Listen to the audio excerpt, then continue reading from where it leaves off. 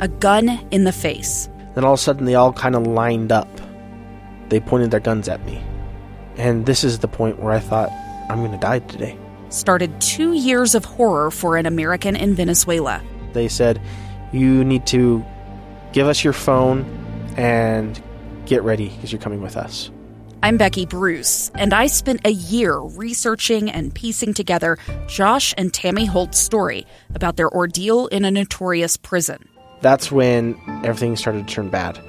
We had another pound on the door. Boom, boom, boom. And there was the police once again.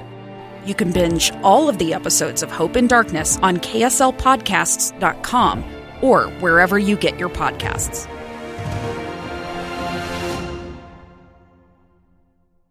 Inside Sources. Welcome back, everyone.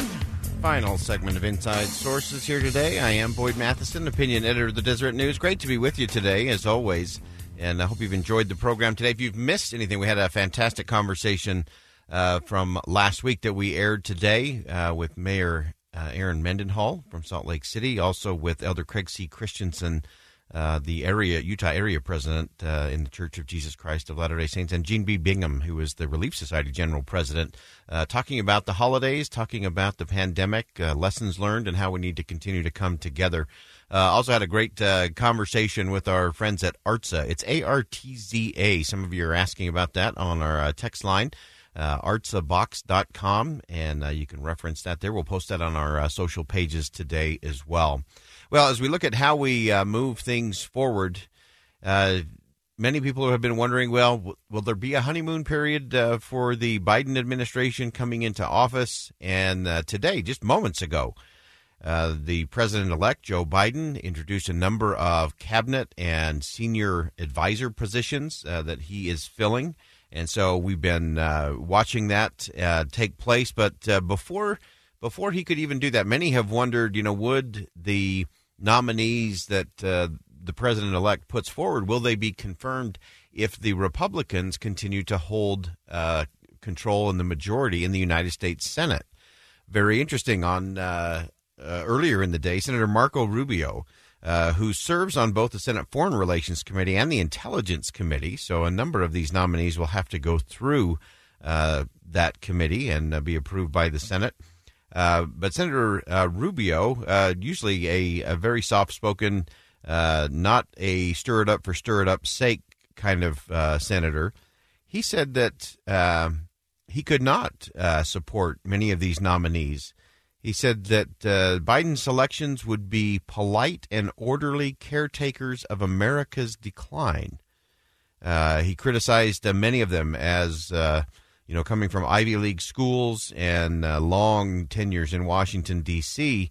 He said Biden's cabinet's pick went to Ivy League schools, have strong resumes, attend all the right conferences, and will be polite and orderly caretakers of America's decline. He said, I support American greatness, and I have no interest in returning to the normal that left us dependent on China. Very interesting message coming out of Senator Marco Rubio's office today. A little surprised by that. That's typically not the way he's been rolling, especially over the last few years. And so that's going to be interesting. That could be a signal that we will have some very contentious battles in the Senate over the nominees and those in the president's cabinet. I'm one of those that I think a president gets to pick their team. And, of course, there needs to be advice and consent. That's part of the deal so that we don't have people who are either just absolutely not qualified or people who may have ulterior motives or histories that we don't know about. And so it's going to be interesting to see how that goes. I hope the president-elect is able to move forward pretty swiftly. There's a lot to be done for the United States of America, for the people, not for the politicians, not for the political parties, not for the special interest group. We have to get back to that. So let's take just a moment as the president-elect, Joe Biden, as I mentioned, introduced a number of the new members of his team. Let's just take a quick listen. Well, good afternoon, everyone.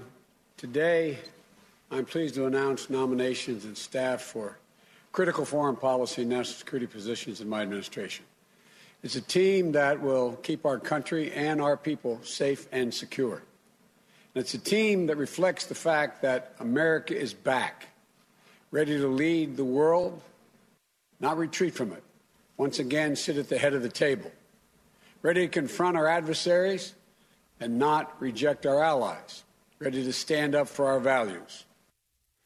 And the president-elect went on to introduce a number of those key positions, including Secretary of State, Secretary of Homeland Security, Director of National Intelligence, U.S. Ambassador to the United Nations, Linda Thomas Greenfield, first African-American to take that post, Jake Sullivan as a National Security Advisor, and then, of course, John Kerry as a Special Presidential Envoy for Climate.